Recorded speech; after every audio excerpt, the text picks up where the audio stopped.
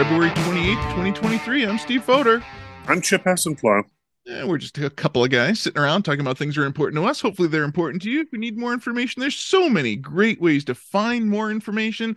Boy, oh boy, Chip, you are in a hotel room in the Midwest. Welcome to cold, cold weather. It is cold, Steve, and that's why there's warmer areas. Is that why? We had quite an event this week. The ice storm that hit the Midwest. Power was out in my area for a day and a half. Some of my students, it's really cold for a while there this week. Well, I'm in, Milwaukee, Wisconsin. Mm-hmm. And, if our listeners want to fire up and have a fire brewed Stroh's Light, Steve. Fire roots, like land of beer and cheese. Welcome to Wisconsin. Have an old Milwaukee on me, Steve.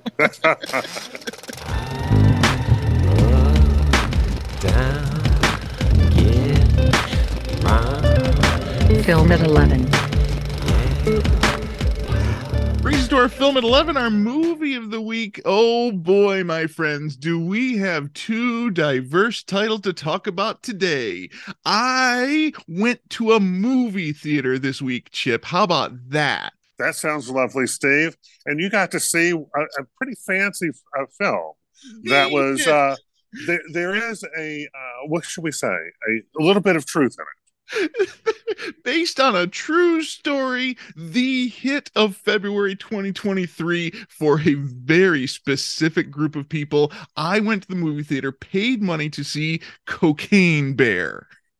And once again, loosely based on a true story. Sort of, kind of. 1985, a smuggler of drugs dropped their cocaine in a forest and died doing so. And a bear came up to the body and consumed the cocaine and had the adverse effects of that drug. So, Steve, certainly we got the truth part out of it. They built a story around what ended up happening. Tell us a little bit about that. This movie is an homage to 1985 in so many ways. It is very neon 1985. The ideas of drugs in 1985, the ideas of family in 1985. It is very much the writer's idea of that time. So, is this a story about what happened with the bear who consumed the cocaine, or is this a story about 1985? Well, it's both. I mean, the central idea is the bear consumed the cocaine in 1985. What this story does is takes that small little nugget of historical truth and just expands it in a ridiculous way. There are so many characters in this story. This bear essentially is there to just destroy people. There's so much mayhem. There's so much chaos. So is this like Jaws? No, this is nothing like Jaws. This is much more like Tucker and Dale versus Evil, which is a very silly horror film. There is so much blood and mayhem in this story, and it's so laugh out loud funny the way that the filmmakers have given us this horrific scene. This is produced by Lord and Miller, who are two guys that you've seen their films. My favorite Lord and Miller film is the Lego Movie, and the joy that they brought me in the Lego Movie is very similar to the joy that they brought me in this horrific comedy horror animal attack film.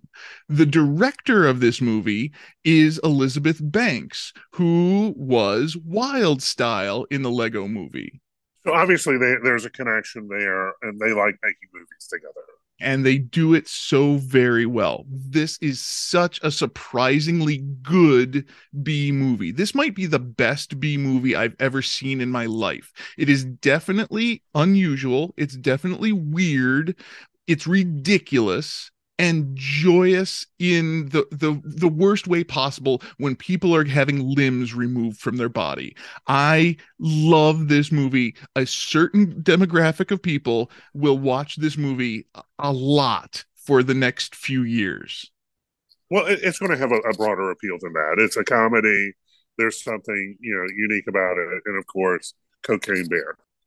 And the late Ray Liotta is the bad guy trying to get the cocaine back, and he does a fantastic job acting. Jesse Tyler Ferguson is one of the hapless people that gets destroyed. Carrie Russell is the protagonist. She is the one who's trying to find her kids who happen to be lost in the woods while there's a cocaine bear on a rampage. So many great moments of acting, so many characters. There's character development in this story, Chip. It is unbelievable that a silly, ridiculous movie called Cocaine Bear has great character development and really good storytelling. You're never going to see this movie. This is not a movie for Chip. This is definitely a movie for Steve and all of my friends online who have seen this, and most of us agree this is a fun time at the movies. I bet it is. You saw a very different left turn of a movie. You saw the new version of All Quiet on the Western Front. Yes, this is All Quiet on the Western Front is a remake of a film based on the book from a long time ago. This is about World War One, and this is about a German soldier and their experience during World War One. Have you read this book or seen the film? No, I avoid most war stories. I don't enjoy that as theater. So tell us all about it. Well, this is an anti-war book. Okay. Because basically, in fact, this book in Nazi Germany was banned. And that's because it was of this soldier's experience, or at least the writer, their experience in writing a story like this. The story starts with teachers, people celebrating. Like, we want to go to war. We're there for honor. We're there for the beauty that you can imagine in your mind of a war type situation. And so they joined the military willingly. I want to be in the military. And they're giving a uniform. In fact, that's one of the first scenes is when the guy is given his uniform, his young 18-year-old or so. And it's got another person's name on that uniform. And the guy pulls off the tag and throws it on the ground. And as we know, that was a previous soldier's uniform. And that's important to remember on this. And then they're putting on the uniforms, they're marching off to the front lines. They're happy to be there. They're singing songs. And then the first attack comes. And they're on the Western Front. And ultimately, what you also need to know about this is that the Western Front doesn't really move. Throughout the entire war, lives and lives and lives and lives and lives are lost. They're fighting over probably less than a half mile, maybe even a quarter mile worth of space. That line doesn't move at all. But the first thing that happens is he becomes shell-shocked because his buddy steps up, gets shot and killed.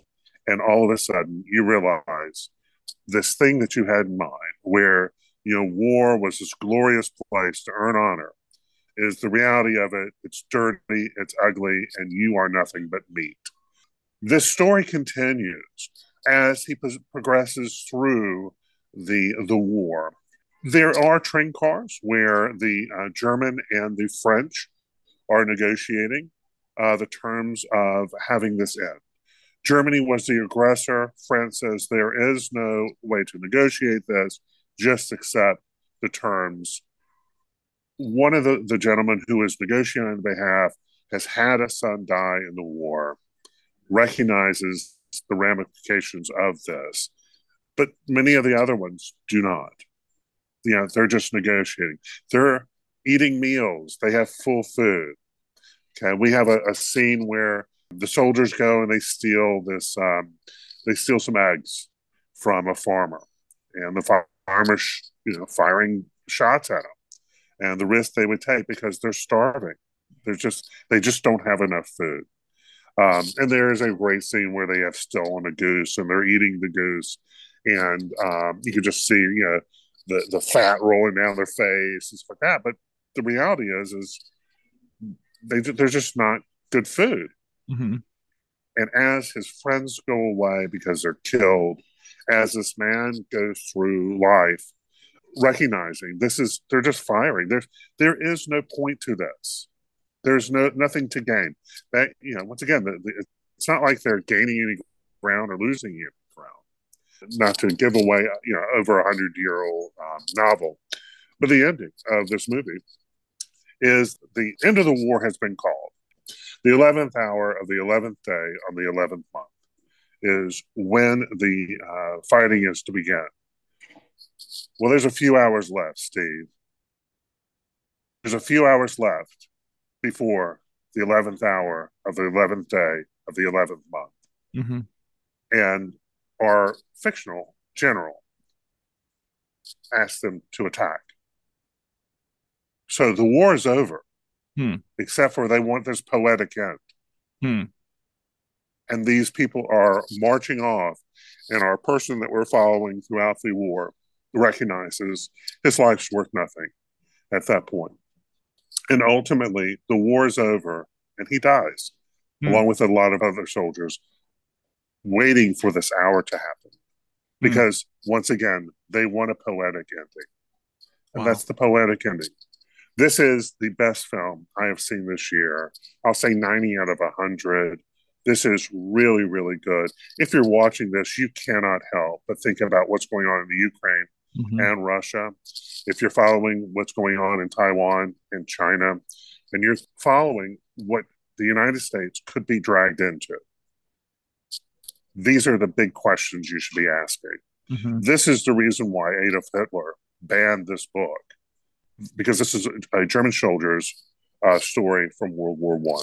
And something I want to mention also is, if you know anything about the American Civil War, then you realize that technology moves so much faster than the strategies of fighting. And in this World War I book, there are tanks that come, and you can't stop tanks with guns. And there's a scene where they bring out the flamethrowers, and it just, you can only imagine you're already in hell, and hell is even greater than that. Wow. And this is just a great, World War II brings in the Air Force. World War I had some of the Air Force too, but it just changes how we fight. Think about how we would fight today with drones and stuff like that. What you could do. Can you hide? Can you create strategies of it? Or are you what these soldiers determined they were? Just meat. Just there to fight.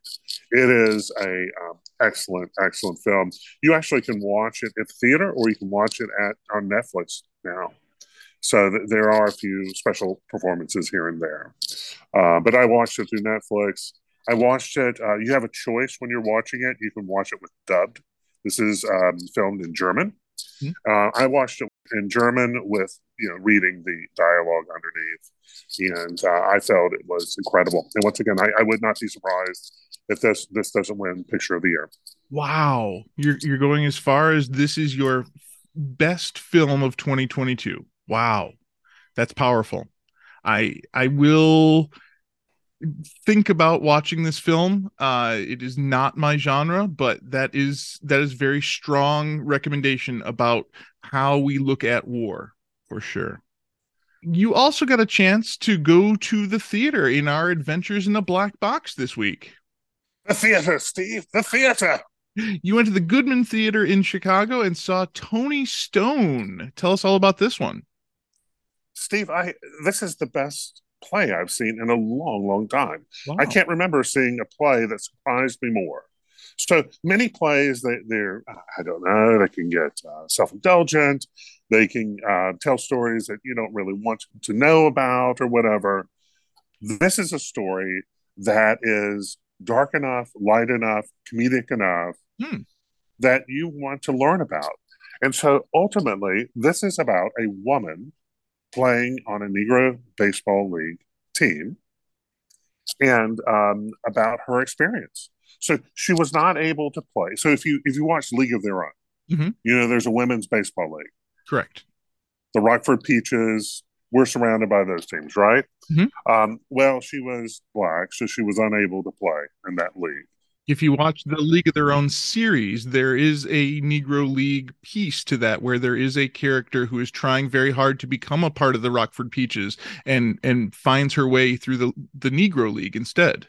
And that's probably this character. Probably. So one of the Indianapolis Clowns was our baseball team. Okay. And they originally were a real baseball team. They played in the Negro League. But eventually they became like the Harlem Globetrotters of a baseball team. And they would travel around and they play promotional games. And they were comedic and they had also, if you watch the Harlem Globetrotters, you watch them play all these tricks and stuff like that. And that went up to like 1989, by the way, when they officially disbanded. But this is a story about Toni Stone. Toni Stone was a baseball player. And I read a little bit about her, and they took a lot of stuff that was spread out, and they put it so they could write it into a play. And Toni Stone's mother and father wanted her to be a lady. She loved baseball. She knew all the stats of baseball. In fact, during this play, if there was a scene that would come where something uncomfortable was happening, she would immediately start rattling off all the statistics she knows about baseball. It was a way of comforting her. The cast is great. There is Toni Stone, who's telling her experience being part of the baseball team. There is a lot of situations based on the time that this takes place. There was segregation going on, the racial insults that would happen from the stands, the uncomfortable conversations they would have because she's a female. Eventually, she finds a husband, and he convinces her to marry him, and then she gives up baseball. Well, that happened for a year. Wow. Because she loved baseball. He knew she loved baseball. She went back. She eventually played for some other teams, which is beyond the story that we get from this play. What I most enjoyed was just going down a piece of history. And it's kind of trivia history. This is, is it important? Kind of ish. This is certainly a million years from now. I don't think anybody's going to be going, oh, this is the most important story. But for an American who grew up in not knowing that, oh, yeah, this lady was put on the baseball team and she was good. And, they had some situations with the ownership. They had some situations with the baseball players and how they had to sleep at night and all this other fun stuff. This is just this little exploration with a little bit of trivia that was written into a wonderful play. If you get an opportunity to see it, go see it, because this is fascinating. I left going, well, this is the best play I've seen in years. Wow, that's pretty high praise. You see quite a few plays, and you have your tickets to the season in North Carolina to come to Chicago to see Toni Stone at the Goodman Theater and to love it as much as it sounds like you really enjoyed this evening. That's very high praise from you. Now, I'm going to add something. I'm wondering if we're going to get a whole season of really good plays because we had those seasons of COVID. A lot of seasons are put together. I'm throwing something. If you're putting together a season, some plays cost more than others. So, sometimes you get a single person play. Sometimes you get ensemble plays. And sometimes you get ones that have grand sets and smaller sets and stuff like that. I'm wondering if we're going to have a really good season because we went through those 2 years or so of COVID. And, at some point you have to come out. Bat swinging, Steve. Thank you very much. Book it.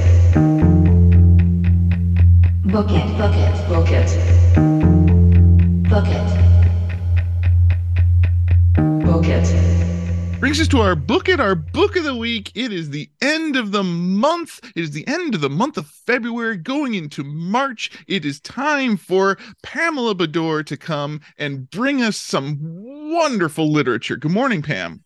Hey, good morning, guys. How's it going? It is going well. You, my friend, you are on Too Much Scrolling. February 28th, 2023. This is the 5-year anniversary of the first appearance of Pamela Bedore on this show. Wow, is that right? Yes, Steve, we've made it. We finally made it. I feel like I've known you guys much longer than 5 years. It just seems that way. That's what my wife says too. It seems like it's been longer. Yeah. March the 6th, 2018, you came on this show to talk about A Wrinkle in Time. Remember that? Goodness. Wow. 5 years ago. So thank you for 5 years of friendship and 5 years of talking about literature, talking about books. This week, we have, I think, one of the better books that we've talked about. This is called The Pale Blue Eye, published in 2003 by Louis Bayard. I gotta tell you, I picked this one. This is my pick, so I'm coming in hot on this one. This is a piece of literature, Pam. Absolutely. Yeah, it was great. And I had not actually heard of the novel. I saw it, like Netflix tried to get me to watch the movie, and I didn't realize it was based on a novel. So thank you for bringing this to me. Yeah, I heard about this on NPR one day driving into work, and I immediately texted both of you and said, this is a book that we should read. This is a sort of based on a true story of a detective who is looking at a murder at West Point Academy in 1830. And he finds a young cadet by the name of Edgar Allan Poe to be a part of his investigation. So what do you mean this is based on a true story? Well, Edgar Allan Poe was at West Point in 1830, and that's about it. That's about the end of the true story part. I just wanted to verify. So yeah, and you guys probably know West Point is a place. Yes, West Point. And 1830 was a time. Indeed. Indeed. Edgar Allan Poe, one of my favorite all-time writers. And he did have such a fascinating life, which Bayard pulls on some of the real threads of Poe's life and then ignores others. Mm-hmm. So yes, he had a sketchy military career as a cadet at West Point, at which he was indeed a few years older than most of the others. He did have a very troubled home life, and his middle name Allen does come from his relatives named Allen, but otherwise he was very, very fond, of course, of jokes, as you can tell if you read any of Poe's short stories or poems. Otherwise this Poe is a little bit different.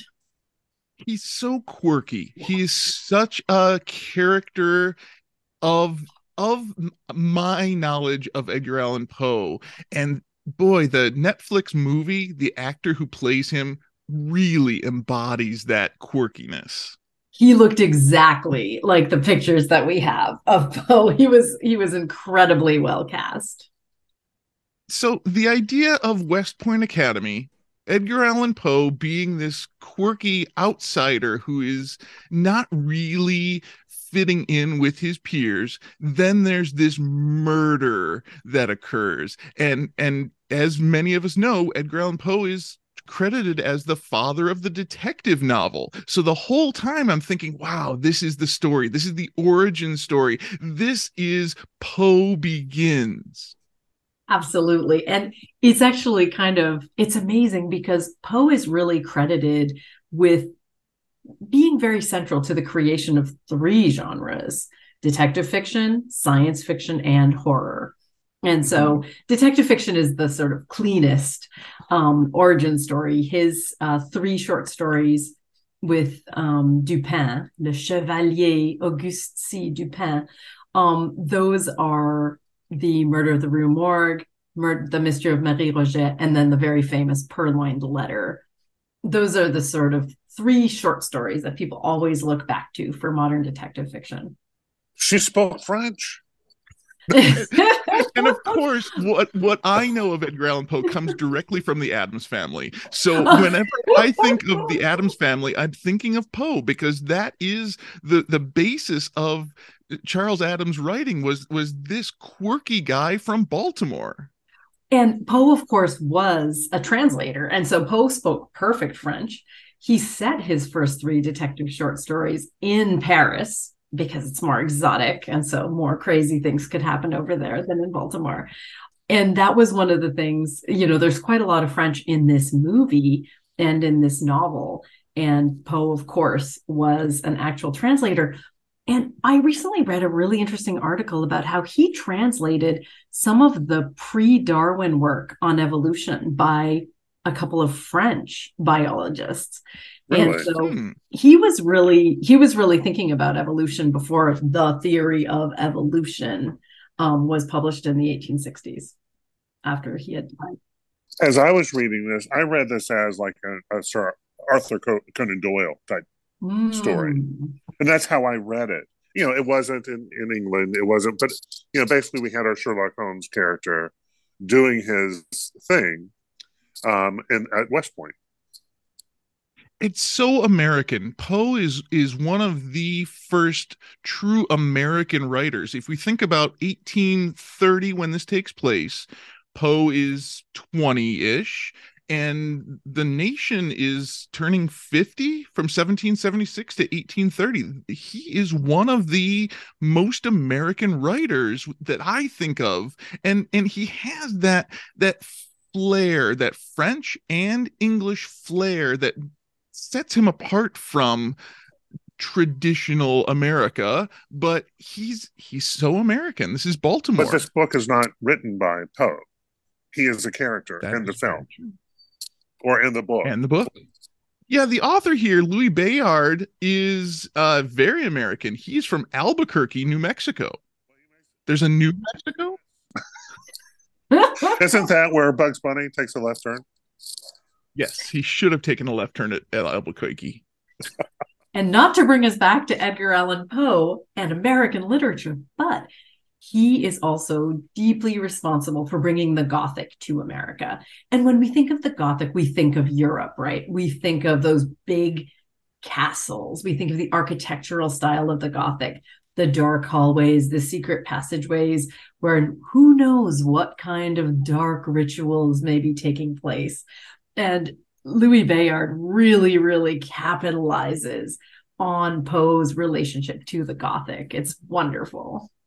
And I briefly just looked up the military academy where this takes place, and the architecture there is Gothic, Victorian, and Tudor. Oh, so you could easily make it a Gothic. You can always, if you're filming it, keep it Gothic. If you were in your brain, make sure it looks Gothic, however you say it. The imagery in the movie definitely applies to that Gothic view of things. And yes, the military academy really helps with that. And it's interesting. I want to go back to what Chip said before about thinking of Sherlock Holmes, of Holmes and Watson, as sort of related to Gus Landor and his assistant, Edgar Allan Poe. Of course, Poe is actually the creator of that buddy detective scenario with Dupin and, annoyingly, the unnamed narrator. It's so annoying. As a scholar of American literature, we have no name for this guy who is the prototype for Watson and now Poe. However, one of the things that made me really happy in this novel is one of the first meetings between Landor and Poe. Poe says, "Oh, the first murder was done by a poet." And Landor says, what do you mean? And he says, "Oh, the stealing of the heart. The heart is a symbol. Otherwise, he could have, if he wasn't a poet, he might have taken the bladder," he says, or something like that. And so that is a reference to Edgar Allan Poe, because in the Dupin stories, Dupin says that the true murderer must be both a mathematician and a poet. And the heart is such a metaphor in Poe's work, the telltale Yes. heart. The heart is so central to our humanity, and he utilizes that so well. And this author captured that so well throughout this story. And I love the theme that the author puts in about the death of a beautiful woman is unquestionably the most poetical topic in the world. I love how he brings it back to poetry here because, again, Poe is known for his poetry and his prose. And that's a line, as you might imagine, in the teaching of American literature, especially in our current day, that really gets evoked when people start thinking about how gender gets represented in Poe. And this notion that the death of a beautiful woman is, the perfect topic for poetry. How do we read that? Is that a sexist thought? Is that a celebration? What about an unbeautiful woman, right? Does she have to be beautiful? Right. So this, you might imagine, has been read in many different ways by scholars of gender theory. And of course, in this novel, it ends up being almost a punchline. Is that fair to say? We don't want to give spoilers. I know. We'll talk about the ending. Why not give end. spoilers? This book is from 2003. I think that there's a joy to reading this book without knowing the end. I think that there is so much to discuss without discussing the end that we can get through a lot of conversation before we get to the wonderful ending of this book. Like all the puzzles that are presented here, we have the detective novel. This is such a good detective novel, trying to solve the crime, going along with the detective and Edgar Allan Poe as his Watson, finding the solution here. And actually, this makes perfect sense with Poe because Poe loved puzzles. He loved hoaxes and puzzles, especially acrostics, which end up being very important to the solution of this mystery. I completely missed the acrostic. I don't know. Maybe it's partly because I was listening. I was doing the audiobook. It's hard to see an acrostic in an audiobook. Did you guys see the acrostic clue? I did not. I did the audiobook also. Okay. And so I listened to it. And, they have that book and he's deciphering it. Oh, I'm sorry. They had the paper. And then they had, later on, they had the book. There's so many small details about paper in this. Yes. So many pieces of paper that add up. All of the clues are there. That's what I love when a detective novel gives me all of the information. It's not in any way a secret what's going to happen. It's like it's the modern technology of the day. Imagine that. Mm-hmm. Mm-hmm. But this really is a classical detective novel in that you, the reader, get enough clues to solve the mystery, but you probably don't. And then you get to the end and you think, oh, I should have seen it. I missed it. I did not see the clues that were so well put out by the author here. And I actually really love that within the novel, Poe is not popular with his classmates at West Point, which is very accurate to his experience. But one of the ways that he made people like him was by doing these really funny little poems. And that is actually something that Poe did. He was an incredibly good satirist. So he would do really well in like a rap battle today. He could just really quickly come up with all kinds of really fast rhyming insults. And so that happens in the novel. And that is actually something that he was well known for. And the author was able to give us the voice of Poe and the voice of the detective in such a different way. Yes, this is an epistolary novel. It's completely told through documents. So we get the journal of Gus Landor, and then he provides us other documents in the time. And you guys, this is at the center of Gothic literature. We've read Dracula together. Dracula is my favorite epistolary novel of all time. But this is actually a very, very good 21st century version of the form. Agreed. So you guys, let me ask you, and I feel like Chip, you maybe you're not as much of a Poe fan as Steve or I are, but what are the benefits and what are the drawbacks of having a historical figure, a real person, end up in your fictional novel? Well, if you know anything about a character, anything that deviates from what you think is that character certainly could undermine the credibility of the person playing the character or how it's written. And I think the author did a really good job giving us that long view, that view of Edgar Allan Poe as we know him as a character in history. Maybe inaccurate in the small details, but in the broader view, I really saw Edgar Allan Poe in this book. I was very impressed as well. And it's such a pleasure to see a character that you know as a historical figure, to see that person as a character who's having conversations that he never had, but that he could have had. So I kind of loved it. And not just conversations, the writing style. I think he really captured the writing style that I think of when I think of how Poe uses very flowery language in this period. This is the Romantic period, right? It is. And he also, I feel like Bayard does a great job of just capturing the 19th century aesthetic in general. Mm-hmm. And so we've got the Gothic, as we've talked about.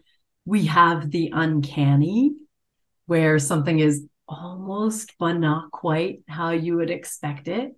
We have spiritualism with Poe, who says he's getting some of his poems from his dead mother. Mm-hmm. We have Leah, who's connected to her dead uncle.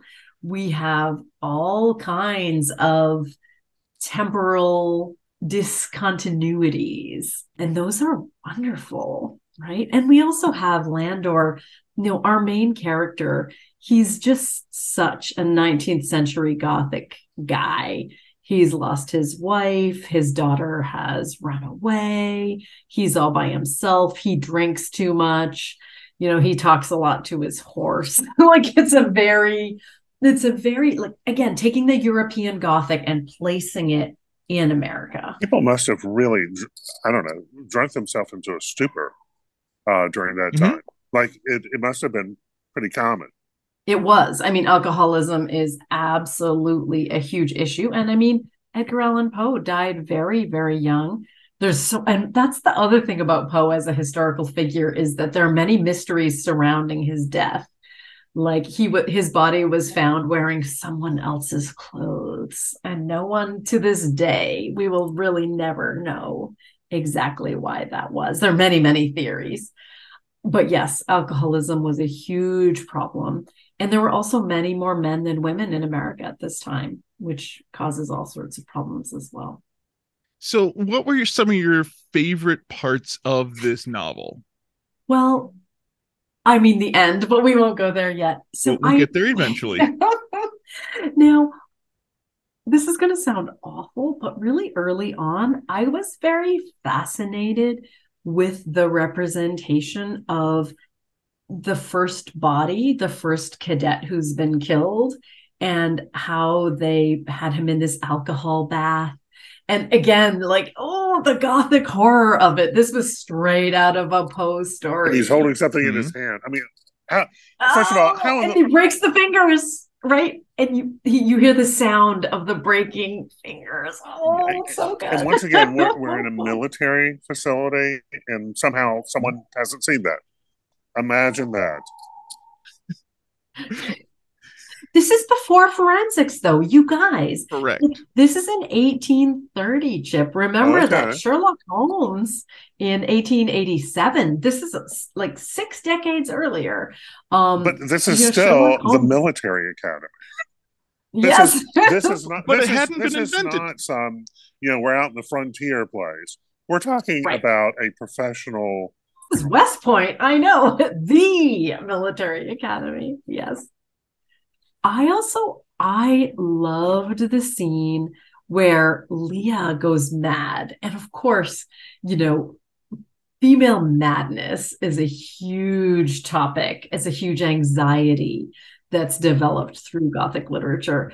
And then when she goes to throw herself off this balcony over a cliff, and I mean, Landor heroically, almost super heroically saves her. And that was a really, really long scene. But I was like, you know, it was a gripping scene all the way through. There were so many moments in this storytelling where we are trying to solve the mystery along with the detective, and so many characters that I was like, aha, she's the one. It's got to be her. And the author just gives us so many great moments like that. Yes, it's the doctor, it's the colonel, it's the wife, it's the barmaid. And then there's the sword fight in the closet. That is such a well-written scene. I absolutely see in my mind's eye what is happening. Landor is behind the coats and they're stabbing and stabbing and stabbing and missing and stabbing and missing and missing and stabbing. And he gets out of that situation and checks his body to see if he was cut. I loved the writing there. I did too. I really love that scene. Did you have any favorites, Chip?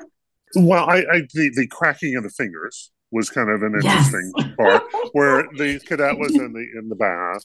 I like the scene where he's up on the balcony and like they're putting white rocks in the soil on where there's some kind of indentions in the soil. They're trying to map out how something took place.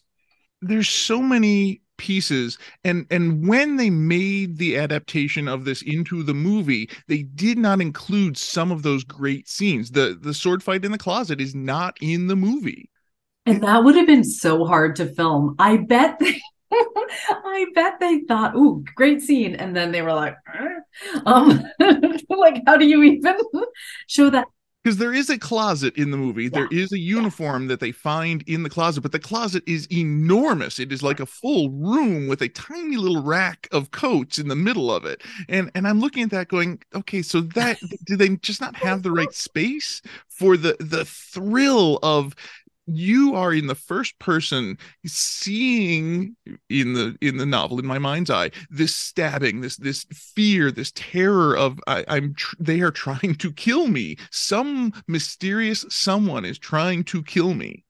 Yes, I was looking forward to that scene. Actually, a couple of my favorite scenes were not in the movie. So let's talk about the movie for a minute, because I watched it sort of in tandem. I would read a few chapters of the novel and then I would watch the movie. This is one of the movies that I have seen that has the highest fidelity to the novel. So every scene in the movie to me felt like it was almost exactly how it was described in the novel. It's just that they left out many, many scenes as they had to do. But did you think that? I know, Steve, you watched this movie.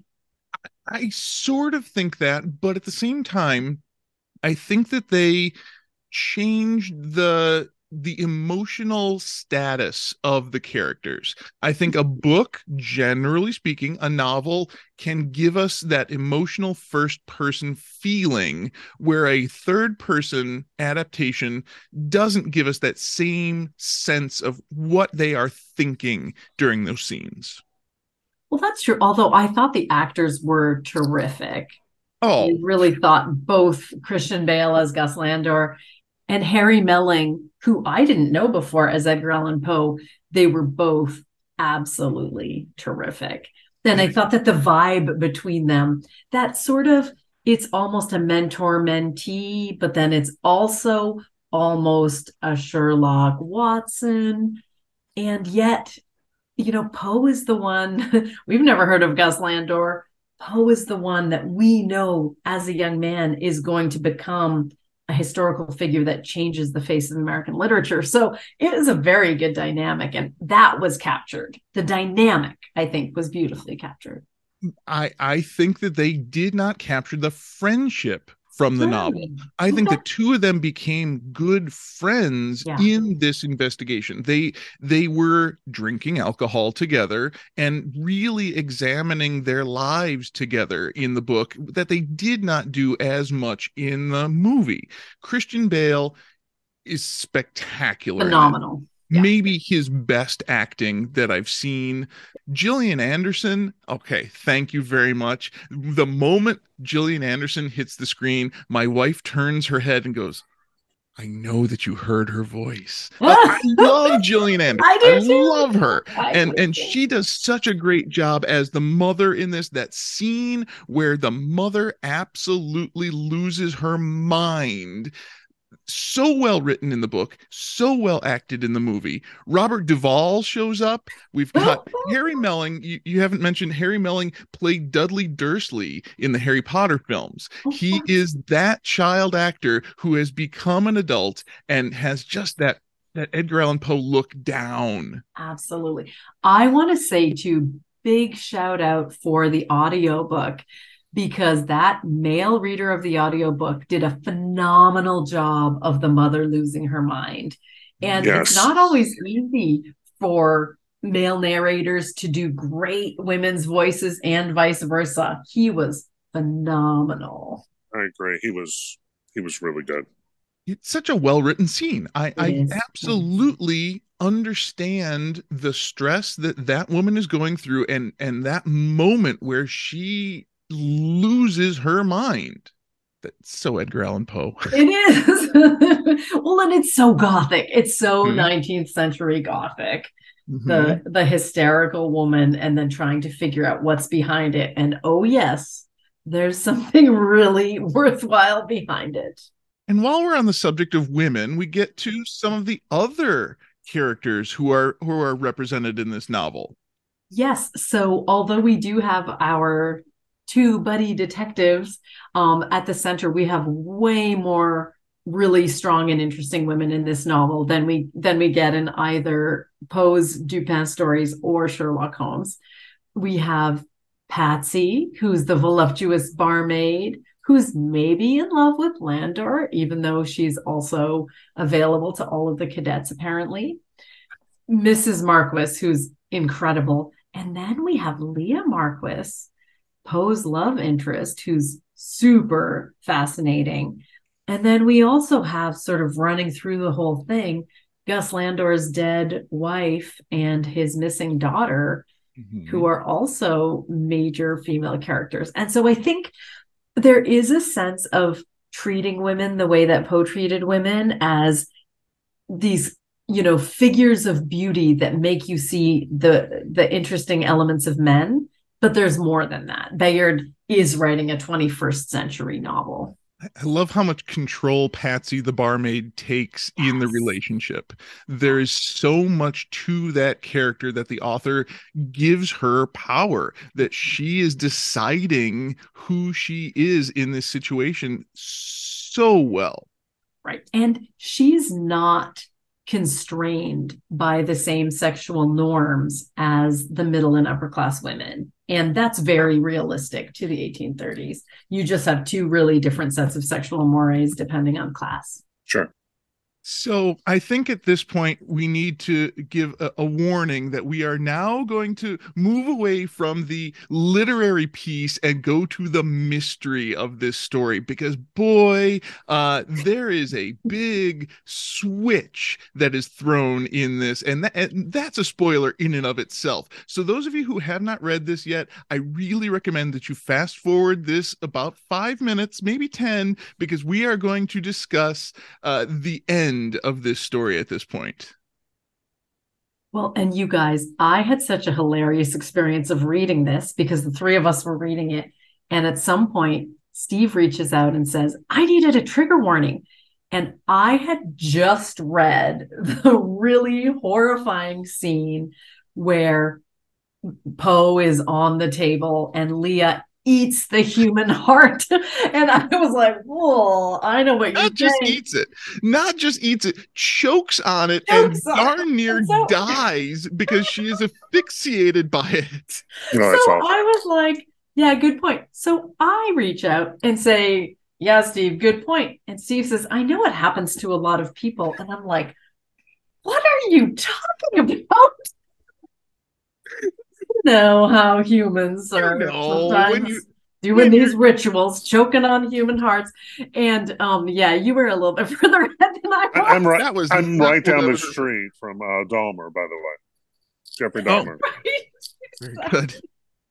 Yeah, that was not what I was referring to in that No. text chain. I was referring to the brutal rape scene in this novel, which in the movie is even more startling and even more brutal. Yes. So trigger warnings for many things. So yes, forgive me for probably an unwarranted response. And there's also trigger warnings for suicide. So Mm-hmm. so yes. Now I was reading the audiobook and I get to chapter 40 of 45 and the mystery is all wrapped up. We have our very Edgar Allan Poe ending, right? Mm-hmm. We have this spiritualism. We have the dead uncle asking for sacrifices, human and animal. We have witchcraft. We have the brother and sister who have, I suspect, a somewhat inappropriate relationship. It's a real Edgar Allan Poe ending. But For then sure. you're like, why is there still an hour left in this novel? Exactly. Or presumably, if you're reading the paper book, you're like, wow, I still have like 50 pages to go. And then all is revealed. And this is so wonderful. Were you guys satisfied with the ending and the many endings? I was thrilled with that ending, and then the author's ability to switch the story on us completely and to reveal that the real killer is the protagonist, the detective, the one who has been the narrator of this story. I don't know that that's ever been done before. This is brilliant. Well, most famously, Agatha Christie has done it. I shouldn't name the novel in case you don't know about it, but in the 1940s, Agatha Christie did that story, and it's her most famous novel, so I probably don't even need to name it. But it's true that I would say this is the best version of that I know since Agatha Christie's famous example, which is just as good. It's so difficult to make the narrator, the protagonist, the one who is responsible for all of the mystery. And he's done it so well here that all the clues were there. Every step of the way, all the clues were there, but I didn't solve this murder along with the detective. Nope, neither did I. And I bet almost nobody did, which is why it was so satisfying. But then we get a number of endings, right? So we get Poe, of course, is the one who figures it out. So Landor wasn't going to tell us, you guys. He wasn't, he was going to leave us exactly where we were. But Poe is the one who figured it out. So then we get the revelation of what really happened to Maddie. She didn't run away with someone. She actually was brutally raped by 3 cadets and killed herself by jumping off a cliff, which then gives you this completely different understanding of that amazing scene where Landor saves Leah from the exact same fate. And so now that gives the scene that feeling of a father trying to save a daughter instead of a detective trying to save his prime suspect. And that could be a real basis for a rereading of this story. What do we know as a result of that ending that changes everything about the story, that if we read this book again, would we get a completely different adventure out of this? Well, and that's what the reviewer in Kirkus Review said. Once you get to the end of this, you want to reread the book. And I'm sort of satisfied, but I get that. I think that if I do reread the book in a few years, it will be a super different experience from knowing the end. It would be interesting to hear if you ever taught this book in class. Yeah. I don't know how you would approach it. It's a great question. I think it would be a very teachable book, though. I would consider teaching this in my American detective fiction class. It really gets at a lot of American tropes of the period and a lot of homage to Poe. Mm-hmm. Now, okay, I wanted to ask you guys. So in the third ending, so Landor gets in the mail another document, which is a clipping that the third cadet, the one that he didn't kill, has been hanged. So, I mean, I guess we're to assume that Poe is a murderer. Or not. Or not. The author absolutely Yeah. puts that out there as a possibility, but absolutely does not say that that is what happened. I love that ending. What do you guys think happened? I think it's quite possible. I think it's quite possible that in this author's imagination of who Edgar Allan Poe is, maybe Edgar Allan Poe was writing these stories about the Telltale Heart and all of these murders and all of these things because he truly was living that life. I think the author might believe that. I don't know. Again, most of my knowledge of Edgar Allan Poe comes directly from the Addams Family, and the Addams Family were definitely not murderers. They talked about murder, they talked about death, they talked about punishment for murder all the time, but we never see them actually committing these crimes. And I think it is possible to read the cadet as having hanged himself from guilt. Possible. Right. And possible. then that's just a poetic thing that Poe would want to make sure that Landor knows about. So you can read it absolutely either way. Now, at the very ending, there was a quote that I really liked. You guys know, I know you guys always indulge me with my quotes from the ending. I love it. This one's really good. It's about time. This is Landor in his journal. But you see, I'd come to a new way of thinking about time. It's not the hard and fixed thing we imagine it to be. No, it's something soft and pleated, and under extreme pressure, it folds so that people generations apart are knocked together, forced to stand on the same ground and breathe the same air. And it no longer makes sense to speak of living or dead, because no one ever does one thing or the other, not completely. And you guys, here, of course, Landor is talking about the fact that as he's reaching the end of his own life, he's starting to see his dead mother and other people from personages from his real life who have died. But I think that as a statement, it stands for literature, right? Poe's never dead because we always get to read him. And not only do we get to read what he wrote and what people who knew him wrote, we get to read what someone 200 years later can write with all of the knowledge of the last 200 years. This is about the power and the beauty of literature. And you guys know that's my very favorite kind of quote of all. And I keep talking about the Addams Family. I've said on the show before that I saw John Astin on stage doing a one-man show where he portrayed Edgar Allan Poe, and it was brilliant. The ability for us to go back in time to experience that person, even if it's a character, that idea of Edgar Allan Poe is timeless. We have him in anytime we want. We can go and see Edgar Allan Poe and see what he was thinking. Yes, people generations apart are knocked together. And sometimes that can be a bit of a violent knocking, or it can be a more raven-like knocking at your chamber door. Okay, so a part of this story is Edgar Allan Poe is writing about Lenora, right? Lenore. And but it's not Lenore in this story, right? Right. It's a different name, and then Landor. Yes. And I'm like, wait a minute. I know. Is this again Poe Begins? Because Christian Bale was in Batman Begins, and this is Christian Bale doing a Poe. I love this. Love this Gus, story. Of course, Gus Landor is Le Chevalier, c'est Augustin Dupin. So Poe's detective's first name is Augustin.